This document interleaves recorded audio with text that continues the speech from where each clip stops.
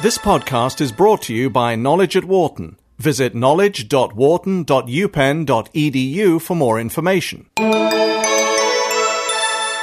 When Google bought YouTube recently for $1.65 billion, the world of business sat up to take serious notice of social networks.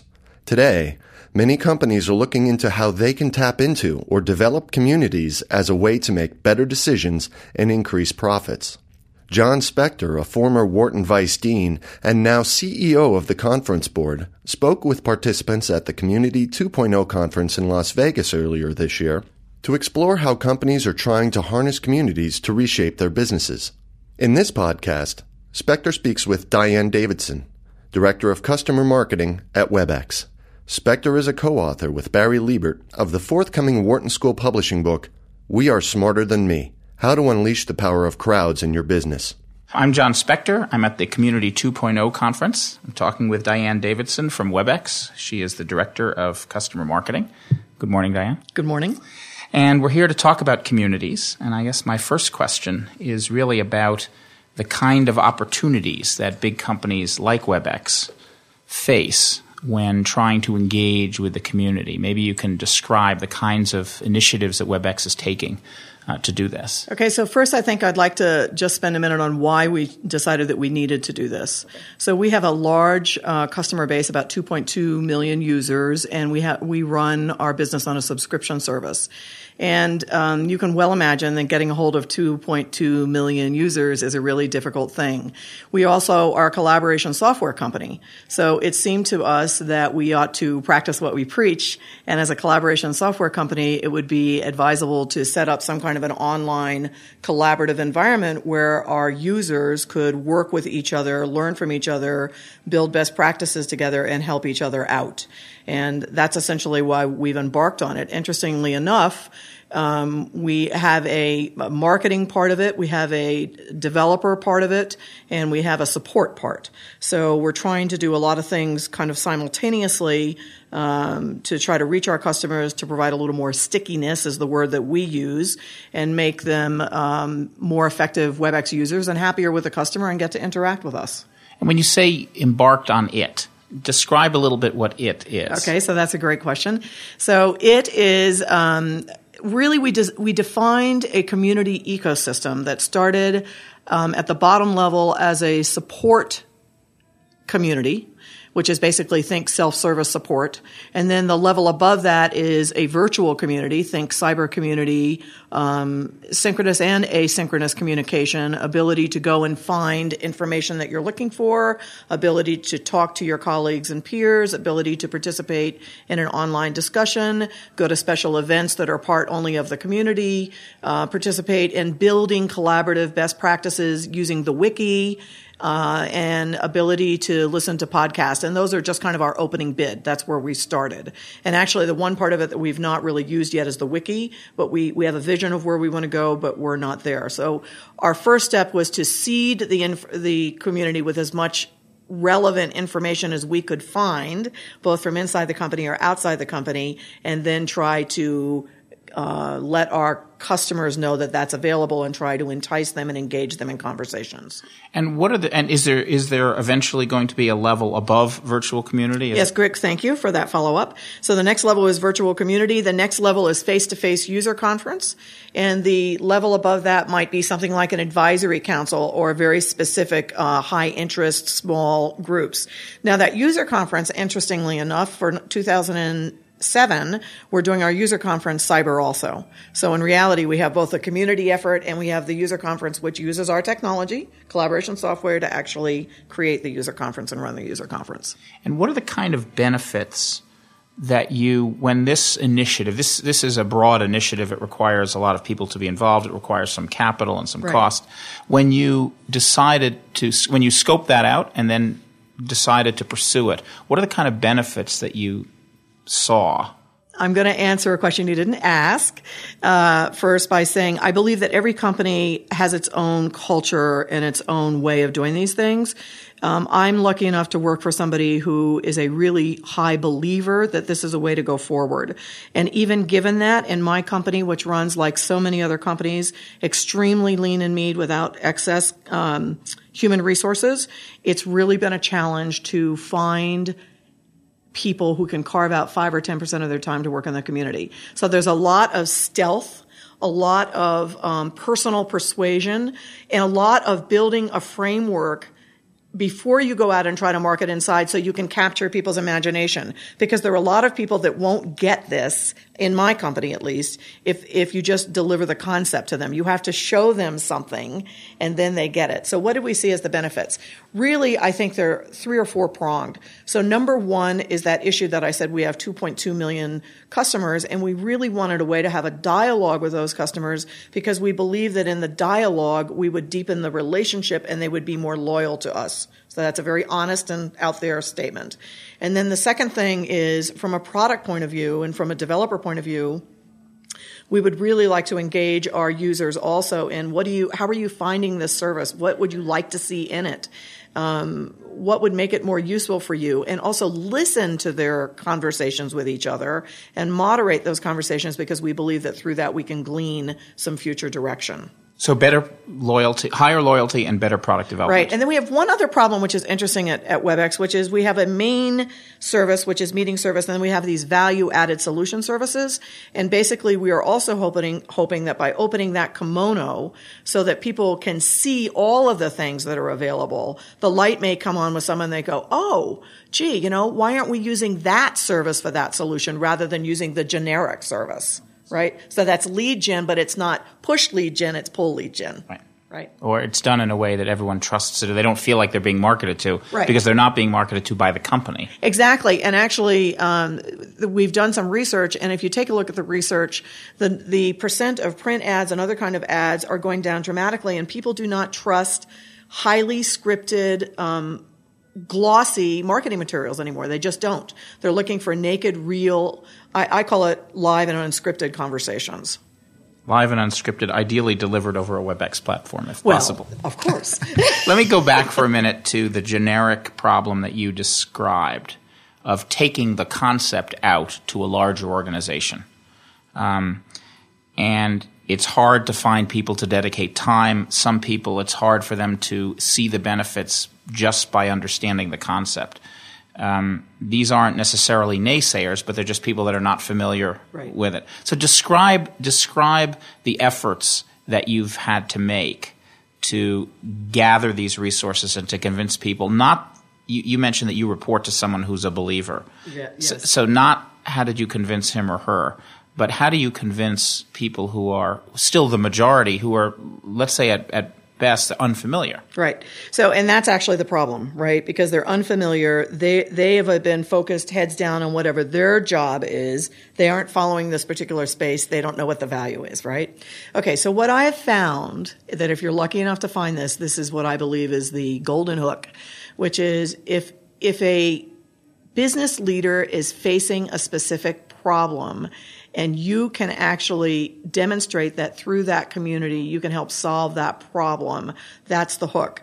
And again, for me, I want to say that having enough information in the community and having a framework to carry on that dialogue was particularly important. So back to those 2.2 million users and back to that problem that I described of generic service versus value-added services, really one of the things that a leader in the company recognized, I really want to move the needle on the value-added services.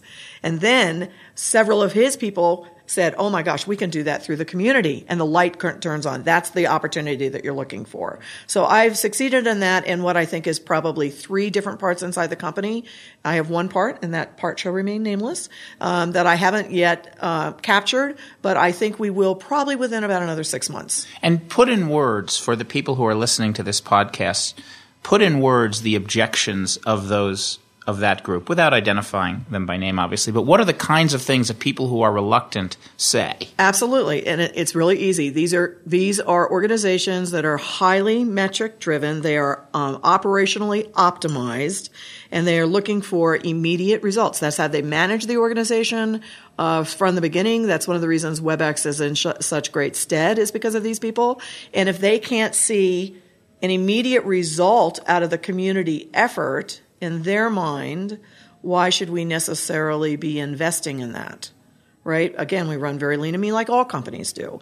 So I think that's why you have to have a major believer. I don't even want to say champion. I want to say believer, somebody who is a passionate believer who can do air cover for you, if you're in my kind of a company, who can do air cover for you until you can gather the momentum that you can go to these people and say, okay, you're the last group. Let me tell you what I can do for you. And in fact, since the community industry, if I can call it that, is very young, the established metrics, the studies that show the return on investment over a multi-year period is X or Y, haven't been done yet. Correct. Or haven't been completed yet. Or maybe haven't been published yet would be a more accurate statement. They may exist in a few companies, but they're not generally – you can't generally point to metrics. Well, I think John Hagel talked to that this morning. I mean, he was very clear that he sees three types of metrics that need to be there. I'm not even going to remember. It was ROA, ROI, and ROS, and one was ROS as skills, ROI is information, and I don't remember what ROA was.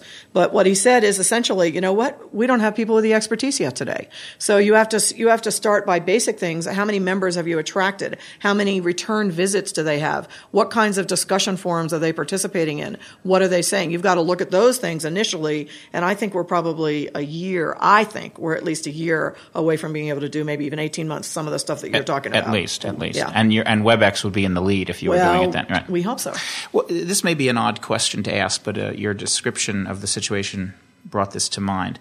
To what degree in WebEx do very young employees play in this initiative? I mean, is there any special role? I'd love to say this, and I'm an oldster, okay? So the fact that I do have a 21-year-old son who is in college, that helps, okay? But interestingly enough, no. In my company, my boss is somebody who is, around my age, and he absolutely gets it. And actually, the people that I have who have run to me and said, I want to participate in this, some of them are 35, but a lot of them are 45 or 50. So it's been very, very, very interesting. The mythology and the common feeling is that the people that are going to embrace this are people under the age of 30. But in my company, that is not bearing out. And WebEx is a young company. Right. That's very interesting. I think it's very interesting. And it's counterintuitive. So I'm going to ask other people today as we go through these podcasts, I'm going to ask other people the same question.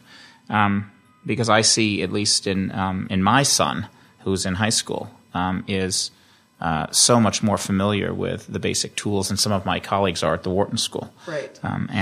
Well, they're all on Facebook and MySpace, and they communicate. But, that's still different from using a wiki or even blogging, really, or trying to have an intelligent business discussion thread. It is very different. They're not trying to make money. Right. That's right. Or even if you're not trying to make money, if you're just trying to build loyalty, if you're trying to have a specific long-term purpose. Right. Other than just community. Other than social networking, just for social networking. Right. It's quite different. Right. I want to go back to something else. I'm, again, imagining the organizational dynamics within WebEx as you try to build, support, and take new initiatives. Can you talk a little bit about how different functions react to this? And let me give some background for what I mean, the intent of the question. 20 years ago, the marketing function in most companies went and did focus groups and market research. And yes, you might invite a line executive to sit behind the mirror and observe the focus group. But that would probably be the extent to which a line executive would get involved in the actual creation of the knowledge. The review of the results and the analysis and so forth, depending on the company, of course, line executives would be heavily involved or could be heavily involved. Is there a difference here? Is there an opportunity because of the nature and the permanence of these communities and the live aspect of them? Is there an opportunity for – I mean, you're in the marketing function. I am. Are there opportunities or barriers perhaps to engaging a much broader range of executives outside of the marketing function, or is that not yet happening? Okay, so I think that's a very interesting question that I think really comes down to each person's personality and comfort zone. So what I believe the barrier is for executives is a little bit of fear, and also how comfortable are they with taking their beliefs and their vision and their point of view and committing that to words, which I think is actually just supporting my fear statement. So, for example, on blogging, we have not been very successful at the executive level yet with bloggers. And meaning having company executives create blogs. Correct. And I had to fight a little bit with opening the kimono and opening the door and saying, we're just going to let people blog. You want to blog? We'll anoint you. You can go blog. And that's what we're choosing to do. So do I believe that the executives over time would participate in this? Definitely. I believe our products guy, who is a fabulous writer and is a very clear thinker, would do it. And I believe that our CMO would do it. But I don't believe some of the other organizations would do it, and I don't think our president is comfortable doing it. And do you think that will change, or not clear? I'm going to come back to my key statement, which is that I believe that it has to do with what your personality is and what you are comfortable, what risk you are comfortable taking. Right. Well, all right, then let's move outside of WebEx then and close with advice that you might have for an executive, not one of your counterparts, not someone who's an expert in this realm, someone who's outside the marketing function, say, and someone who's approached in another company by your counterpart. And they are a little bit afraid, and they are unfamiliar. Right. And they're sitting there thinking, what should I do? What is this? Right. What would be your advice to them? Take it outside of WebEx so it's not personal. Well, one of the things that I put in my presentation that I actually believe is true, the times they are changing. Thank you, Bob Dylan. And the new world is already here. And I think that one thing that I would say to executives is you're going to be left behind.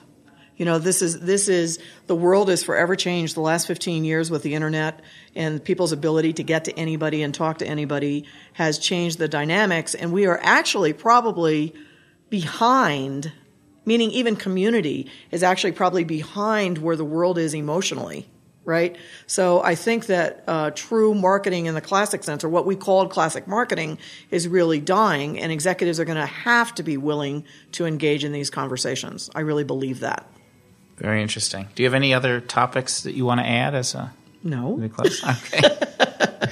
Thank you. We've been talking with Diane Davidson, the Director of Customer Marketing at WebEx. Diane, thank you very much. Thank you. I really enjoyed it.